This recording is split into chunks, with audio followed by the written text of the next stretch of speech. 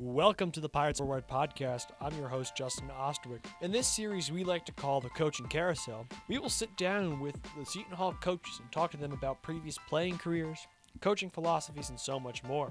They offer so much advice to current and future Seton Hall athletes.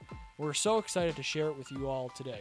Without further ado, Jonathan, who are we talking to today? On this edition of the Coaching Carousel, we got to sit down with head coach of the women's Seton Hall tennis team, Coach James Enzler. Enzler is a passionate pro with 15 years of playing experience and 6 years of coaching experience. As an assistant here at the Hall, he helped lead the team to a 13-9 dual match record with a 5-4 conference record. Take a listen as he talks to how tennis is like a chess match, his experience playing at Midland University, and having a strong mental mindset when it comes to every single match. We are psyched to have Coach Enzler on the show today. So without further ado, Coach James Enzler. So, another episode of the Coaching Carousel here. Today we have on James Enzler from women's tennis here at Seton Hall. So first things first, on another cold morning, how are you doing today? Doing well. Thanks for having me on. Yes, it's been a nice little coaching carousel, as we've called it. So what has the fall season looked like for you and your team this year? What are some of the things you've gotten into this year or this fall? Tennis is a bit unique in the fact that we kind of have two different seasons. Preseason, kind of, if you will. Fall is more individual focus. So we're going to tournaments. We're playing at like the Navy invite, the Army invite. And you're kind of putting your girls into these tournaments, and they're playing it out very similar to like you would see in like the U.S. Open. So you're generally speaking, your top two are in like an A bracket, playing it as almost like a March Madness, trying to get to the finals. Mm-hmm. And so it's much more individual focused. And then come spring is when it's more head-to-head team. So it's kind of this unique. I really like it in the fact that going into the fall, especially for freshmen, freshmen coming in instead of, it's not like other sports where, basketball, for example, could be a freshman's first game. It's like, okay, you got to take the game-winning shot or something. Mm-hmm. In tennis, it's, going into these tournaments, we'll place you accordingly. And then they kind of get to feel their rhythm and see how college tennis is played because it's, at a different level, obviously, than high school tennis. Sure. So it's kind of nice that they kind of get that leeway. But then you also get to experiment with, doubles pairings and things like that and seeing – how players react on court, how they progress in, when they're up, when they're down, or when the match is close. So, it's a unique way that tennis is kind of organized in that sense. And we do have like an individual regionals and then nationals tournament, if you will. But it's kind of more looked at as kind of like a trial run to kind of get things squared away for when you get to spring. Yeah, that's kind of actually really cool just to like kind of get your feet wet in a sense, because kind of the same with baseball, softball too. Like you have those fall games where you kind of get your feet wet. It doesn't really count towards the record yet, but like you can see, okay, who fits where. Kind of like you were saying with doubles. Yeah, and I know like with baseball, you get to see like, all right, which guys are gonna play in what position and whatnot. I'm curious, like with tennis, like how do you know? Do you know like right off the bat, all right, these two guys or these two girls will be in doubles, or like that person's gonna be like our first singles? How do you decide all that process? Is that in early on in the fall, or is that a change as the season goes? It changes as the season goes. Okay. It's kind of unique. Doubles is more flexible in the fact that like I could have a player on my team that's great at the net, but they struggle with consistency at the baseline. Got it. Where I have another player that's amazing at the baseline, can hit great shots, but doesn't step into balls at the net.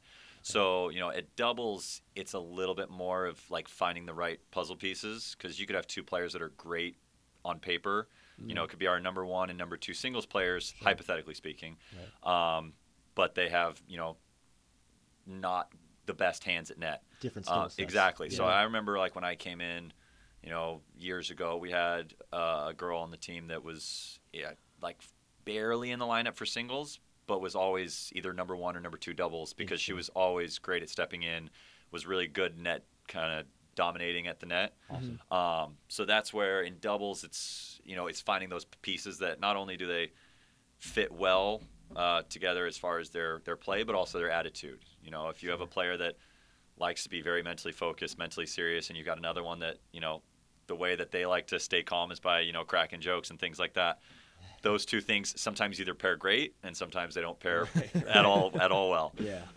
And it's nothing like against the girls. It's just kind of No. finding those personalities that mesh well over the course of the season. Sure. It's like a totally different game playing with the whole other person versus just by yourself. And Yeah, and that's where tennis is unique because for so much, these girls in high school and early on before they get to college, it's really singles focused. There's Right. not a whole lot of doubles. So, Yeah. this isn't a sport, and swim is probably Yeah. very similar to, there's not a lot of team atmosphere. So getting into doubles, you see sometimes it's like, okay, they haven't played a whole lot of doubles, Interesting. and they don't have that team atmosphere. Or that communication that it's like in baseball or in football or in basketball, it's just kind of like natural Yeah. to have. So not that they are bad at it, but it's just something that's it doesn't come as natural, or they haven't been doing it for as long. Sure. So that plays into it as well. Interesting. Yeah, that is for sure. So, what are some of the things that you're looking forward to? This upcoming spring. Obviously, a busier spring than your fall schedule. So, what are some of the things you're looking forward to? Yeah, I think the way that our lineup has been set, we've got 4 new players that joined our team this year. And last year we didn't have any new players. It was kind of the same team, the last 2 years. So kind of seeing how everyone kind of plays out, seeing how, the freshmen are, step into their roles in the lineup. And then also, kind of going back to that doubles is seeing how the pairings are. The pairings were pretty set for quite a while the last 2 years, and I did mix it up a little bit, coming in last year. But seeing, these new players come in and create those new doubles pairings, excited to see kind of how those all play out, and then also see, how we've got, three seniors. Unfortunately, one of them tore her ACL in the fall, which was a bummer. That was kind of a hit, which was really unfortunate. But then seeing the other 2 seniors, play out their final year is something that's always exciting to kind of play out as well. Of course. Yeah. Is there any one tournament you're looking forward to in the spring at all? So in the spring, there's not so many tournaments. Okay. It's more just the head-to-heads. Head-to-head. Yeah, the Is there head-to-heads. Any head-to-head match you're looking forward to? I would say, I think Providence, just because that was one I think last year we were looking forward to. Sure. And I think the girls knew that, collectively we all didn't play our best game, and was one that kind of slipped away from us. Got it. And I think going into that one, we're excited to play in that one. Yeah. And then always going down and playing. We play 3 matches in Florida in March during our spring break. So we usually play one of the Big East teams that's more Midwest. So like last year we played Butler. This year we're going down and playing Creighton. Yeah. The coaching staff at Creighton is phenomenal. Great team there. They made it very far. I think they made it to the Big East championship game last year. So yeah, it's going to be a great experience playing them down there as well in much better weather than I was we'll just gonna say, I'm like, we're not gonna go to Omaha, we're not gonna go out there, but you guys are coming out of Florida, we'll meet you there. Yeah, and that one's always a nice one because Creighton's kind of that one team that in the Big East is kind of by themselves. Right. It's like Butler, you can kind of mix with Xavier on a trip, where Marquette and DePaul you can kind of mix. So it's great to be able to go play Creighton, where usually. In tennis, I don't know if it's the same with. I don't believe it's the same with swim, or I don't know about baseball. But we don't have to play every team in the Big East. Okay. So like this year, we will not play Xavier and Butler. Last year was Creighton and Xavier. Okay. So like I really wanted to get Creighton on the schedule this year. Great, very enjoyable coaching staff to talk with, coach against. And then, next year is filling those holes and playing Xavier and Butler the following year. Got it. Got it. Cool. Nice. So cool. Let's go back before your coaching career. Talk to us about your playing career. You graduated from Midland in 2016, and you got to play some tennis out there. So talk to us about your playing career. Yeah. So my playing career as far as tennis was, I would say, a bit unorthodox. going back a little even further, I was born in California, grew up there, was actually huge into baseball. Yeah, was catcher and first baseman, loved it. And then we moved to Montana when I was about 11 years old. And baseball in Montana was not taken quite as serious. And baseball is not the fastest sport in the world, so standing at first base when nobody's getting hits is brutal. It's cold. I was freezing my what off. Yep. So that's where it was great. I kind of just lost my love for baseball during that time, which was unfortunate. I had some of the players I played on my little team are playing MLB now, which is seeing that, and I'm like, oh well, coulda, woulda, shoulda, but props to them. I've been meaning, I don't know if like Connor Brogdon plays for the Phillies. He's a pitcher there. Been wanting to go out and watch him for a while now that I've been on the East Coast. But no, so moved to Montana.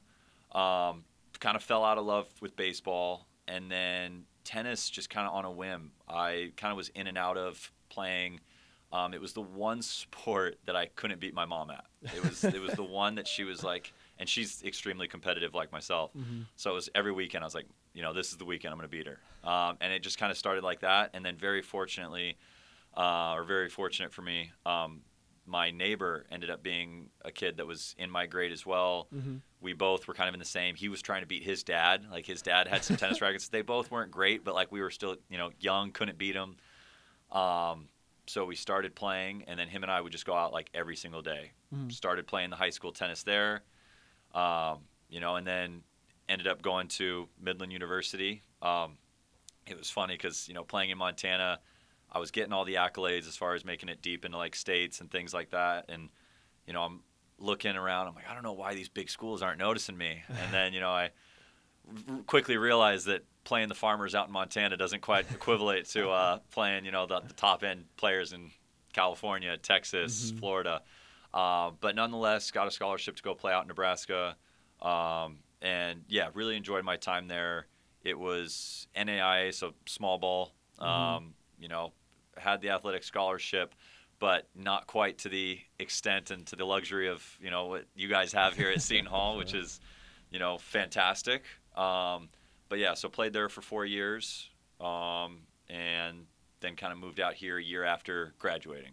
So how are you using your playing career now in your coaching career? What advice are you giving to the girls here?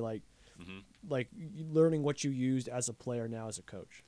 What I think was very beneficial, I looked at kind of touching on it again, going to Nebraska and playing college tennis was very humbling in the fact that, being in Montana, I didn't learn to quite the high quality that these other, South states did in the sport. So I very quickly, I didn't have the cleanest strokes. I was never the cleanest player. I mean, even now, if you go out and watch me play, it's does this guy really know how to play tennis? And my girls can probably vouch for that at times. But, that's what I ended up being so thankful for, was in order for me to succeed at the college level, I was not going to beat players by the quality of my strokes or the quality of my swings and the level of my ability, the level of play. I was going to have to beat them by just outsmarting them. And I think that's what, was very fortunate for me was, tennis it's essentially like an athletic chess match where, yes, your athletic ability comes into play, but there's where you're putting the ball or what you're doing between games and all this. It's really just, like I said, it's an athletic chess match. And that's what I became very good at early on, and kind of became my niche was okay, I'm not going to be the better player, but I'm going to be the smarter player. And so, coming into coaching, I think that's what I've kind of tried to instill constantly is, even if you're not the best player on the court, there's no better feeling than when you win a match and, it doesn't look like you should have won. Those are the best matches in my opinion, is going out there and it's on paper or by the stats that you have, by your rating, or looking at the quality of the strokes. It's like, oh, this player's gonna beat you. But making them play their worst version of tennis, and the amount of times I'd have opponents come up and shake my hand afterwards, and they're like, "Oh man, like next time I'll get you. I just played a really bad game today." I was like, "Yeah, it's kind of what I was planning. Like, if you play your good game, I know I don't have a shot."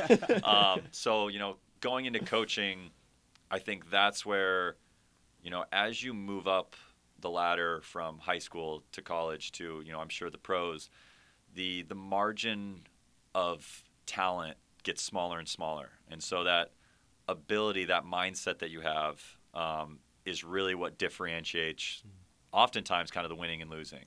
So that's really kind of where I think the mental part of the game is something I focus on so heavily with the girls, because like I said, it's more of a chess match than arguably any other sport out there, really.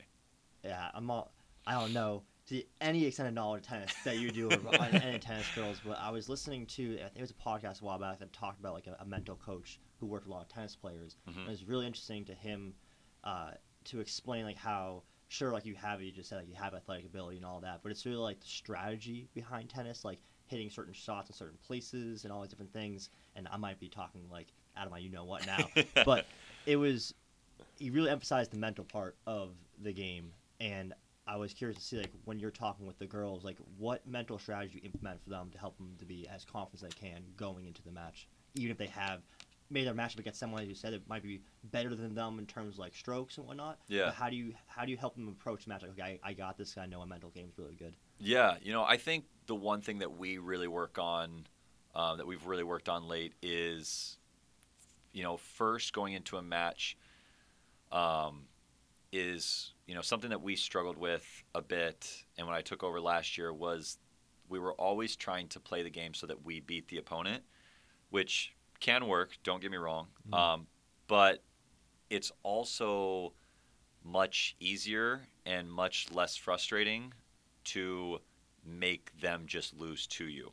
And what I mean by that is, instead of you playing your best game, make them play their worst game.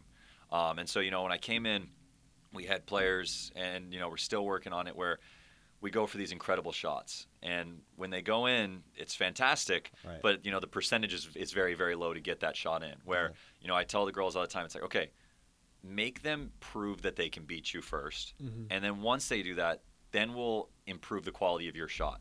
Don't go for 100%. Play 70, and if hitting a ball, a consistent rally at 70, they're able to create winners. Then we got to bump it up. Then we got to bump it up. Then we got to bump it up. And at least then you can kind of gain a rhythm to, okay, my shot's working. I'm going to try to pump it up, instead of, all right, match is starting.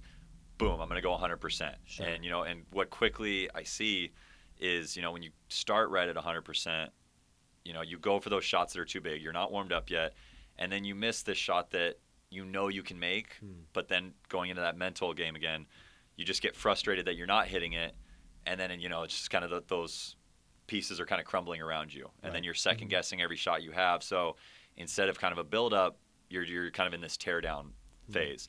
So that's something that I talk a lot with the girls. It's like, okay, prove that they can beat you, and once they can prove that, we'll go a little bit bigger, and then a little bit bigger, instead of just going to the wall. Yeah, full bore. Yep. Yeah, no, it makes total sense. And I didn't really understand at first how much strategy there really is that goes into tennis, and obviously for every sport there's a lot of strategy.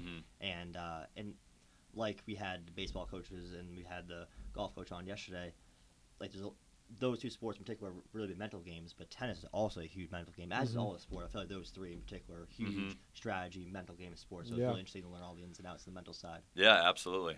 Just trying to outsmart the opponent per se in every match. So talk to us about how you got into your coaching career, especially here at Seton Hall. Mr. Felt, we talked to him a couple weeks back now, and he told us a little bit of a story about how you got hired here. So if you want to divulge into how that hiring process looks. I was listening to him a bit. I was doing my homework and listening to your guys' podcast and listening to that one.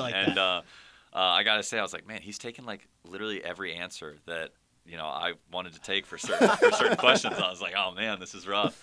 But yeah, no. So getting into coaching, I actually got my degree in elementary ed. So I was a first grade teacher, but then of course I got a minor in coaching. And so, I did 1 year of teaching, and then, just kind of came on to me. I was like, before I'm married, have a house, have kids, I was like, I want to try to fully tackle coaching and see if I can teach tennis full time. So I looked on Indeed.com. They can sponsor this if they need to. But, I was looking at their website, found a couple coaching opportunities, and there was like a coaching opportunity in Jersey. So moved out here, sight unseen, moved into Newark, and got a place there and worked for this coaching rec company. So I started doing that for a while, and then, and this is where Brian was spot on the nose, was, it's all about the relationships. And going that extra mile really is, I was like, okay, I want to get into the coaching as quickly as I can. So I sent an email to, no joke, every single college tennis program in New Jersey. I was like, I just want to come. I want to volunteer. Like, I don't expect to get paid. I just want to learn under you. And I got through the whole list. I was, being NAIA, I was like, okay, I'm going to email the D3s, D2s, if there's any in the area. I was like, I'm not even going to bother with the D1s. Like, that's so above my pay grade. And I got done, and I was like, I'm just going to send one email to Seton Hall, because I was like 5-10 minutes away from there. I was like, it'd be convenient. It'd be so great. Like, a week goes by. Seton Hall was the only one that emailed me back. Wow. No way. Yeah, it wasn't, I emailed all the smaller ones.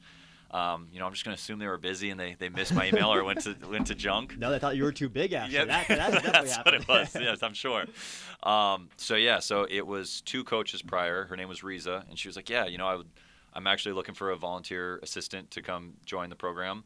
Why don't we go out and hit, and I'll see if you'd be a good fit with the girls. So went out, hit with her, and we clicked. She was like, yeah, I think the girls would, benefit from having you on the team. Awesome. And so, got my assistant coaching through there. She stepped away from the program. Kevin came in, reached out to Kevin like right away. I was like, hey, I was helping the previous coach. Can I continue to work under you? So I did that as well. And it was such a blessing to do so, because they were 2 totally different coaches. They completely different, contrasting like coaching styles. The way that they were, their demeanor on court was completely different. The way they talked with the girls was completely different. So, being able to see what worked with both sides, seeing what could improve on both sides was just a complete honor and privilege. And then, Kevin, the previous coach, stepped away. Or actually, so in 2020, I, in the meantime, on the side, went from rec coaching to coaching at an indoor club. And so I was doing that, and eventually my clientele there just got so large that I went to Kevin and I was like, listen, I love this. This is my dream, but I can't keep. And at that time I had kind of moved closer to the club in like New Providence, Summit area. And I was like, I can't keep driving here for volunteer work. I was like, but, I'd love to stay in touch. Like, I want to stay close. If by any chance you step away and you think I'm a good fit, like, let's chat. So we'd get dinner once every 3 or 4 months, just catch up on how the team was. I went to a match here and there. And then, come this last December of 2022, he's like, hey, let's get dinner near me. I was like, all right. So we went and got dinner, and he was like, so I'm thinking about stepping down, and, if you're still up for it, I can tell Brian Felt, that you're interested and go from there. And, I guess the rest is history. So, obviously he said some decent words, and so here we are. Yeah, he told Mr. Felt told us the funny story too, that you interviewed in a Starbucks or something like that near his house, which we're like, wow, that's something. So that was kind of a funny little tidbit to that. So tell us about the program here at Seton Hall. So talk to us what like a week looks like here playing women's tennis here at Seton Hall. It's a bit unique, again, in the fact that, being up north, the spring season is really mostly indoor. So during the fall, it's much more, we kind of have a combination of how we have our practices. In the fall, it's much more small individual, kind of small group practice. We've got like 3 or 4 girls that'll come in the morning, 3 or 4 that'll come in the afternoon. and we do more of a small team style. And then come spring, where we use our indoor facility. Obviously, since we're using kind of the indoor courts at the club nearby, we've got to go with the timing that they have. So it's almost all full team.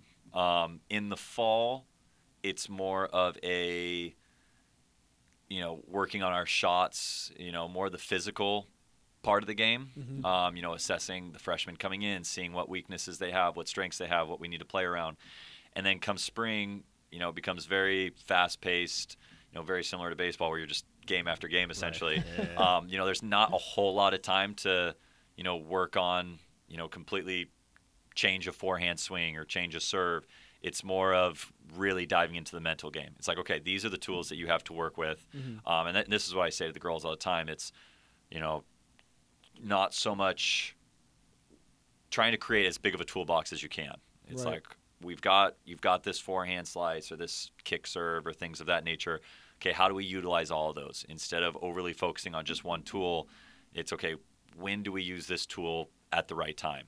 So it's more of just a shot and decision-making process. And then as well as with, matches every single weekend, it's adjusting the game plan or, playing around with doubles, tweaking what we needed to be tweaked. We missed a few shot opportunities or point opportunities in this match, the week prior. So, changing things accordingly for the next matches, because our matches are every single Friday, Saturday. So it makes it nice, especially with Seton Hall, having that. Essentially what most of the students have here is you're aware is that 4-3 kind of school week, where you guys have classes Monday through Thursday, don't have classes Friday, Saturday, Sunday. We're very blessed in the fact that I think we might be one of the only sports where we miss almost no school time. So it makes it, extremely, as easy as possible, as easy as a student athlete experience can be, in balancing the academics and athletics, where we're not missing any of that school time, because we've got our classes Monday through Thursday, and then matches Friday, Saturday, off Sunday. So it's a very nice schedule to have, compared to swim and I'm sure baseball, where it's like, hey, Wednesday we're gone, and Tuesday, Wednesday, the next week we're gone, and trying to balance all those things. Yeah, well, God bless our academic advisor, Matt Geibel. Oh, my goodness gracious. Matt's a hero. We have him for tennis, too, and he's I'm so blessed that we have him, that's for sure. He definitely appreciates your schedule probably a lot more than ours in a lot of ways, so shout out to Matt there. I want to ask a follow-up question. You were talking about making like some just minor adjustments. Like you can't like do too much in terms of like mechanical speaking. Do you guys look at film at all, like when you're going to like different, like of yourselves or other teams? Like, is there any film involved? Tennis is tough in the fact that it's not a sport that's put on video. It's not like volleyball, or I'm sure baseball. Probably you guys record your guys' games and you can see everyone. I know it's been more popular in a lot of sports. In tennis, we're going to be implementing it this year, where we're bringing some cameras and we're going to be recording matches. Cool. But it's still a trickier aspect, because it's not like in baseball, I'm just assuming you can kind of set it in the back and it watches everyone. Sure. Where in tennis, it's like, okay, I've got to put one on court 1 and court 2 and court 3. Yeah, you can't watch, all three at the same time. So we're going to be implementing it. It's something in tennis, more or less, you're able to use as a self-help tool for yourself. Got it. There's not a lot of scouting like there is in a volleyball or a basketball, where it's like, hey, this player's tendency, they tend to do this. So that's something where with tennis, we kind of have a makeshift way that we do it as best as we can, where after the match, I send the girls a list of 5 or 6 questions, one being, what was your opponent's name, and what was their style of play, what worked and did not work against them. And then I kind of bring that and put it in a large Excel sheet, and we're able to use that the following year for if we play said player. Sure. And that's really the extent of it. You're not able to, if we have a video from prior, we're able to look at that previous player, but there's not as much of that goes into tennis as other sports, which is tough. No, it's interesting to understand that, but it's cool. It's probably even better to get a feel from your player that's playing the other girl, because you can probably watch something on the surface, look back, but it's not going to be the person that's actually in it. Mm-hmm. Like actually seeing, okay, like it might look like this on tape, but actually, like, no, I felt that they were doing this and whatnot. So it's actually probably a better way of doing it the way you're doing it, having like the whole written down. Like, Yeah. I saw that this. I'm like, all right, cool. Like you were playing them, you clearly know that, and then we move on from there. Yeah, So, and again, it's tricky too because even if you had video of the player, let's say you go into next year, the player that played, I don't know, let's just say someone from Villanova. Sure. You've got, video of your girl playing a girl from Villanova. Your player could have been a heavy hitter that hit the ball deep and created shots with this Villanova girl, and she reacted in this way. Interesting. But next year, the girl that you have play is a heavy serve, but she does all slice shots, or she's more of a consistent player. She's probably not going to create the same looks with that Villanova girl. Right. She's playing her chess game, going back to that analogy, she's playing her chess game completely different. So even if you have information on her, she might not play that way at all because the player that you're playing against, said Villanova girl, plays a different style. Right. So it's very tough to create those matchups and utilize that information because sometimes it could completely go out the window. Yeah. Where in basketball or volleyball, this player almost always has this tendency because this setter is setting her up this way, or in basketball they're playing said play that gets this player to move off to the right side or start have say you. So yeah, in tennis it's tough. Wow. It's tough to. There's a lot of ins and outs of it. Then it makes the scouting part of it difficult. We'll say learning about the intricacies of coaching for tennis, for sure, is a whole different aspect that I had no idea. So that's really cool to learn about. It definitely sounds very tricky. Yeah. Definitely sounds very tricky. So what are some of the things that you look for in recruits that you want to come here to Seton Hall? I think I'm going to beat it to a pulp here, but really it's that mindset. There's so many different ways to play the game of tennis. Like I said, if someone was to watch my recruiting film, which actually my dad dug up and sent to me like 2 weeks ago, and I nearly threw up. I was like, this player doesn't even look like they know how to play tennis. But there's so many different ways to be successful in tennis. But what you see from all the greatest players is a great mindset on the court. So that's something that's been a huge focus for me, is going to these tournaments. And when I do my recruiting is, okay, how do you perform when you're up 6-0, 5-0, and you're crushing the girl that you're playing? How do you react, and how is your body language when you're down 0-6, 0-5? What is your body language like, and what's your decision-making like when you're in a close tiebreaker in the third set and, it's coming down to the absolute wire? Those are the things that really differentiate where a player, how a player is going to be successful and how much I believe I'm going to be able to coach them to success. That's something that I really look at. It's not so much their shot quality; it's kind of how they handle their diversity within a point. And also, what's really important for tennis is especially in Northeast tennis, is getting the players that have a really strong work ethic. Being in the Northeast, we don't have the ability to play outdoors all year round. Right. For the longest time, I thought it was a negative. It was like, we don't have the same opportunities as these teams in Texas and teams in, Kentucky, Florida.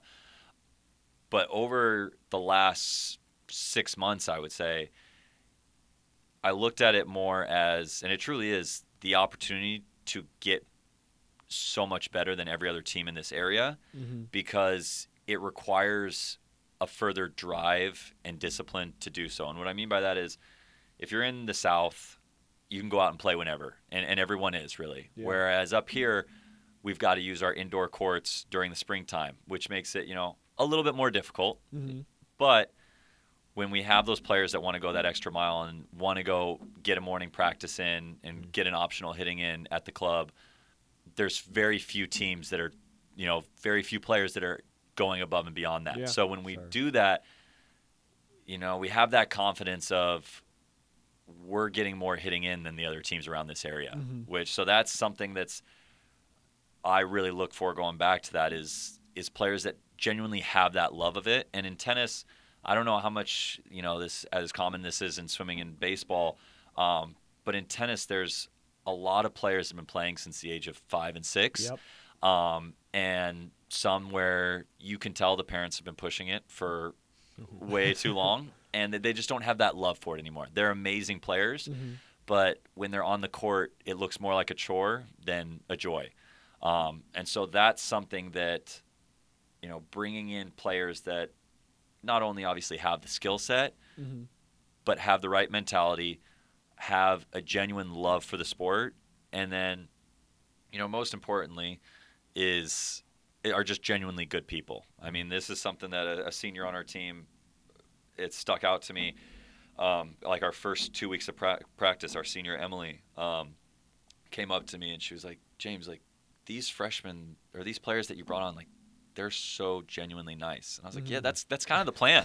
Like I didn't want to bring in these players that ruined this team chemistry that you guys have. It makes sports so much easier. It makes practice so much easier when you genuinely like as many of the players as possible. For us, very fortunately, I genuinely think it's all the girls on the team. They all have this bond and this friendship to where they're going out and they're actually playing with their friends instead of not doing my due diligence and getting players that might be great, but they have this terrible attitude and can create a poison within the team.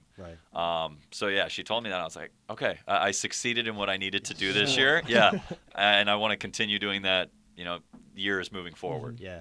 No, it creates a great environment, and it makes it easier for you probably to coach. Oh, 100%. When everyone's like on the same page, loving playing with one another, versus like if someone is, I don't want to say it, well, if someone's like a cancer to the team, then it creates a bad environment, and then like people don't want to do the extra work because like they're not with their friends and having a good time playing. So exactly, that's awesome. The environment is so good. Oh, 100%. Cool. If you've got an episode of Mean Girls or something happening every single practice, it makes practice way less enjoyable. Whereas the 9 girls that we have on the team this year are just so well connected, such great friends, that as soon as they step on the court, they're talking about their day, talking about all this, and can have genuine conversation that just makes practice so much easier. This is more of like an off-topic question, but when I think you hinted at before, like some players more mentally locked in, where some players like to like just chat it up and whatnot.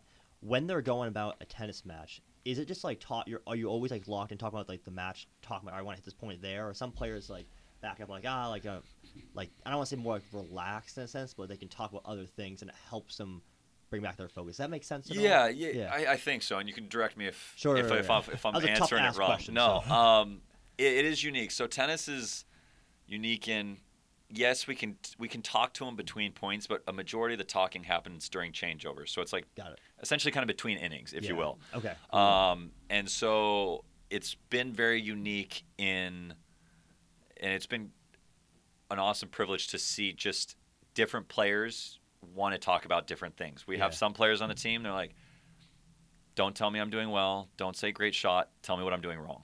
And they just want the X's and O's. Sure. And I appreciate that. And then there's other players that are like, don't get me all frazzled with what I need to do, just say that I'm doing it great. So it's kind of finding what players and how to talk to each player. Some of them want that mindset. I'm sure it's similar in every sport. Is finding, okay, what am I going to say that's going to help you? Do you want the X's and O's, and do we want to create that game plan and talk about what piece in this chess match do we need to play next? Or do you want me to sit there and go, you're playing chess great? And really some of our players, that's all they need. It's like, okay, and you can see that confidence continue to play out through their game. Where and I had a few mistakes early on where I'd be like, all you got to do is hit this and then this, and we've got it. And you could see they're on court, and it's like the steam is coming out of their ears, and it's like, oh, okay, scratch that, you're playing great. And just letting that continue. So it's finding that healthy balance of what to do there. Sure, it's different for everyone. Yep. Like, so some players just want to hear like, doing good, keep going, and then that plays gets them all going. But we were learning this yesterday. Like every player, and this is for all sports. Like every player is slightly different. So it's like it's a tough job, but like an important job for a coach, like to accommodate for each player. And that's like something that I look up to in a lot of coaches, and we Yeah. have so many good coaches here. That they all kind of do that. It's all individual each player. Yeah. So it's cool to learn it how it is in different sports. Yeah, there's Overboard. so many small nuances that you got to make sure to play to their strength. Absolutely. Right, Awesome. of course. So as we start to wrap up here, we're going to enter our last 2 segments here. First things first, we have advice to a pirate. So what advice would you give to student athletes that are seemingly doing everything right at practice but are not seeing those results on a field or on a court during game time? I would say don't be afraid to go backwards. I think that's something that, when you've got this shot that's not working well, and we're beating our head against a wall trying to make it work. It's like, don't be afraid to go back to, if someone needs to feed you a ball so that you need to hit and doing it slow and building your way back up to what it needs to do. That's something that can be just as equally important. There's a great coach. His name's Patrick Montaglou. He talks about don't so much practice your weaknesses, but practice your strength. Because if you practice your weaknesses all the time, you're going to leave thinking I have still so much I need to work on. Whereas if you do a majority of practicing your strength will continue to get strong, and you're going to leave that practice, with a happier mindset. Right. And I heard that, I was like, oh my gosh, that's so smart to do. So it's something that I've tried to implement as best I can, where it's all right, you've got this shot that you want to work on. That's fine. We'll definitely work on that. But let's also make sure our strength is as strong of a strength as possible. Right. Because if you leave the court with the mindset of today was another bad day, and you're going to have those. Like, you're going to have those in every sport. There's, I heard from another coach one time, like kind of the 30-30 rule, or 30-30-30 rule, which is 30% of the time you're going to have a terrible day. 30% of the time it's going to be okay. And 30% of the time it's going to be good. And the other 10% you're playing amazing. But that doesn't happen all too often. So, if it starts skewing a certain direction, especially, having the bad days, you've really got to look at, okay, in my opinion, take a step back. How do we just get it to at least neutral? Is get ourselves back into that neutral mindset so that we don't have 50% of the time us leaving practice with, I'm backpedaling. So I think that's kind of the big thing, is don't be afraid to go backwards for a little bit. Yeah, amazing. So we're going to enter our last segment here called Walk the Plank, and these are quicker paced questions, but if you have a little bit of an explanation, definitely feel free to explain. So when you were playing in college, where was your favorite place to play? Oh, gosh. That's a tough question. I'm not answering these quick at all. That's okay. No I got to worries. think this one through here. I would say we had the opportunity to play, honestly, I'm blanking who our opponent was, but we played, being, again, NAIA small ball tennis, we were able to play a neutral site match at University of Nebraska. Oh, that's so very playing cool. at their courts and seeing their facilities, now coming to Seton Hall, I was like, oh, this is just how D1 facilities are. It wasn't anything special as far as the D1, but coming from the NAIA, where our team did not have their own locker rooms, we got very limited gear. It was like, wow, these courts are amazing. They're in great shape. They have so many courts, and seeing the pictures of the players and the history of it was something that in NAIA ball we were very unfamiliar with. So this is kind of a follow-up to that. What was your favorite match while playing? Do you have one that you can pinpoint? Yeah, I would say we played, to this day, I always forget which one it was, because we went and played my senior year. We went and played a D2 and two D2 schools my senior year in Colorado. I want to say it was Colorado College, but I could be mistaken. Or University of Colorado Boulder. I can't remember the name of it. But again, going into it, the typical is like, oh, we're small ball. This is D2. This is a step up. And it was the only D2 we played. We beat them in like a tight tiebreaker in our doubles match. And looking at that, I was like, okay, like I'm not some Joe Schmo from Montana. Like we've gotten a couple wins here. So that was definitely one. And I got it with another senior that was on the team. He was my doubles partner through most of my college career. And so getting that win with him was special, Yeah, for sure. that's for sure. So this is a slightly different question off of tennis, but pickleball. What are your feelings of pickleball? We're looking you up on the different Google and YouTube. We saw some pickleball highlights. Oh, no. So give me the breakdown We got of a pickleball highlight on there? this play right here. Well, you tell me about Oh, pickleball first. top 10. Yes. Well, tell me about pickleball first. Yeah, so pickleball, oh, man. There's going to be some people that hate me for this. Pickleball is like a smaller version of tennis. It's kind of like the in-between of ping pong and tennis. Right. It is. I actually got into it, oh gosh, probably 3 years. I don't know if it was during COVID or maybe a year after. I went out to see my parents. They lived in Maui at the time. Ooh, and wow. my mom was like, hey, let's come play this pickleball sport. I was like, this is, okay, we'll try it. And so I played it and fell in love with it. And I think partly the reason I fell in love with it at the time was I was teaching tennis for so long at the club and for so many hours that it was a sport that I was already good at when I picked it up, but it didn't feel like I was working anymore. Got it. And so, yeah, got into pickleball, played it pretty heavily. It was kind of like my escape away from tennis when tennis was a lot at the club. And then, yeah, just kind of got into it, started playing some tournaments, would travel around. It's definitely you talk to anyone in the tennis community, and it is a highly debated topic. I mean, some people are they hate it, and they're like, yeah, they're taking our tennis courts, and they are. And I don't, and then there's the other half. It's like, oh, it's not half bad. I'm definitely an advocate of it. I think tennis is a very hard. I mean, I would say tennis and probably golf are two sports that you don't just pick up. Like, it's not a sport that you just go in and it's like, oh, hey, I can kind of play this. Right. Where pickleball, within 10 minutes, you can kind of play the sport. And that's where I think kind of it's boomed, is it's a much lower level of entry to get into the sport. Sure. So, these pickleball courts are starting to, like, take over tennis courts. They're converting them to pickleball courts. And so you'll hear people go, oh, they're converting the tennis courts that nobody was playing on in the first place.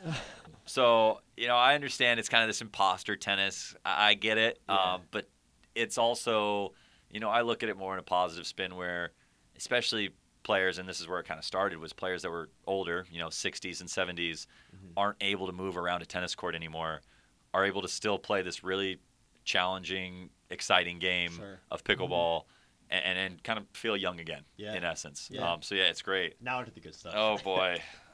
What's the breakdown of this play right here? So this is her name is Lauren. She's my mixed doubles partner. And then the two guys are some buddies of mine. The guy in the white is actually his name's Anthony. He's the wrestling coach at Stevens in Hoboken. Oh, wow. Yeah. So he's my men's partner when I play some pickleball tournaments. We play some pickleball tournaments often. So yeah, it's him and I connected right away. We both had our own sports. Granted, mine relates to pickleball, his doesn't at all. But yeah, so he's even more into pickleball than I am. I mean, he knows all what the pros are doing and all that. I'm like, I don't even know that. That commentary in this too. Yeah, no, this is. Oh wow, I haven't watched this in a while. And well, bang. Look, talk about the form of the stroke there, right from tennis. Right there. Exactly. I mean, there's definitely some. That's great. I'm so glad you found that. Yeah. Partly. Yeah, it's definitely. There's some aspects of tennis. There's other racket sports. People will say like racquetball is a terrible sport to play if you're trying to also play tennis, because in racquetball you're trying to hit a ball down, essentially closest to the floor as you can, to have that ball double bounce. Pickleball is much more kind of goes seamlessly with tennis. Right. The one thing as you get kind of to a higher level of tennis is the grip that you usually use. Generally speaking, you use like a continental grip. I know to no one that plays tennis, they're like, this doesn't make any sense. But the grip is kind of different in pickleball, and then plus in pickleball you can't step into the kitchen when you hit a volley.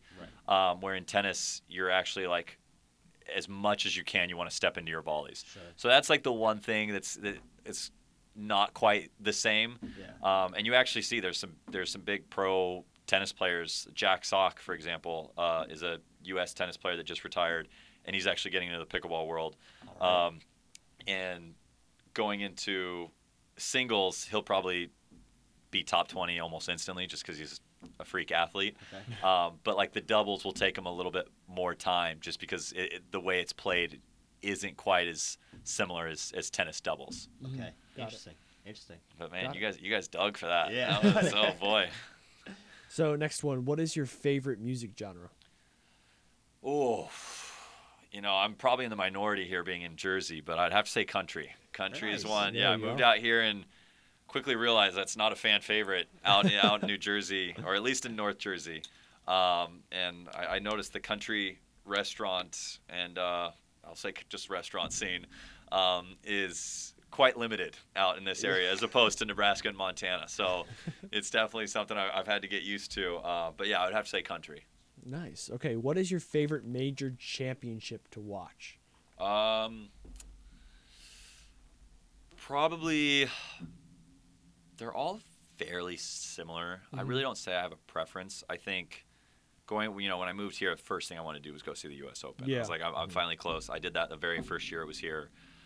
That's an absolutely amazing event to see. Honestly, as far as all pro sports, it's I'm not a master of all the sports, but I would say it's arguably one of the biggest bang for your buck Oh yeah. sports to go watch because you pay, especially like the first week or two, I think it's like $100 to get or $150 to get in, and you can watch any match that's on any of the courts. Right. And wow.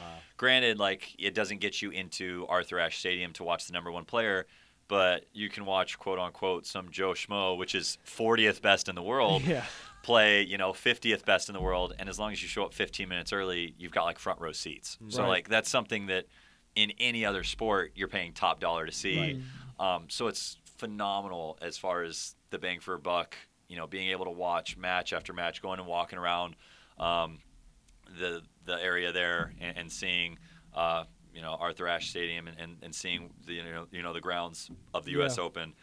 The French is one on TV is probably slightly more enjoyable to watch just because with tennis the clay slows down the ball speed a little bit, so points tend to be a little bit longer, which kind of leads to more exciting points. Got it. Whereas like Wimbledon is played on grass, those points generally are much faster. Right. So that one, even though it's known kind of as the most prestigious one, I'm not a crazy fan to watch just because the points don't build like they do on the clay court. Right.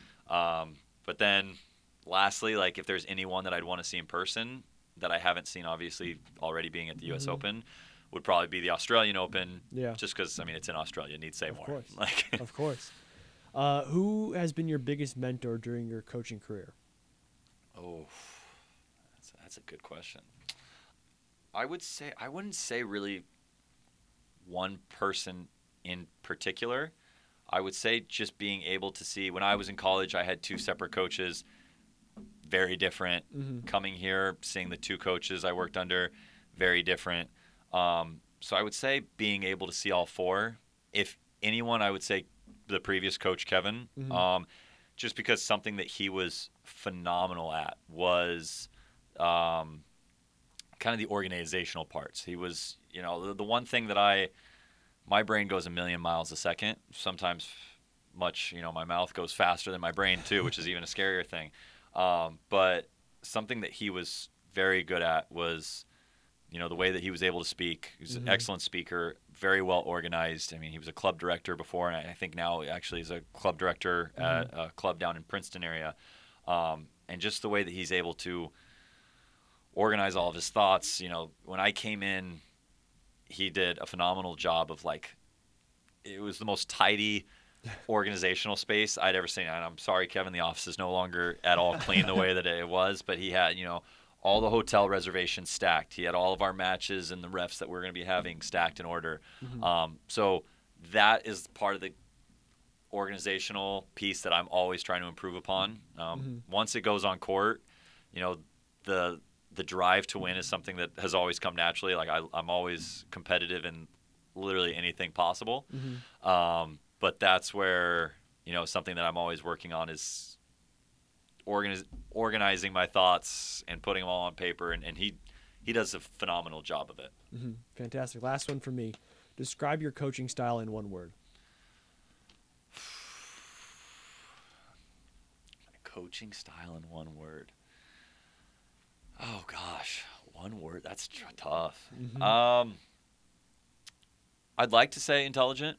Just going back to kind of the outsmarting. I know now I'm saying more than one word. Apologize for breaking the rules, but yeah, I would say kind of intelligent. It's just, there's nothing I love better than whether it be me or my girls when they're on court and statistically we should not win the match, but we end up getting an upset. Like there's nothing that is the pinnacle of what I love in sports is going out there. And in tennis we have a stat system that it shows what players expected to win, and it's similar in other sports as well, but in tennis it's a fairly accurate number.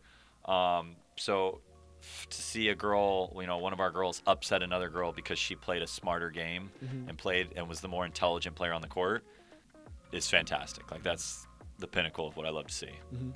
Amazing. Love it. That'll do it for me. Yeah, all good. Do you have anything else to add before I wrapping don't. things up? I got nothing. Awesome. Hey, I appreciate you guys having me on. Oh, and Of course. I know great. it's a long day for you guys, but I appreciate you having me out here. No, we enjoy it. We Yeah. love every minute of it. That'll be good. So I think that'll do it from us. Yeah. Thank you again for coming on, taking time out of your course. schedule to do this.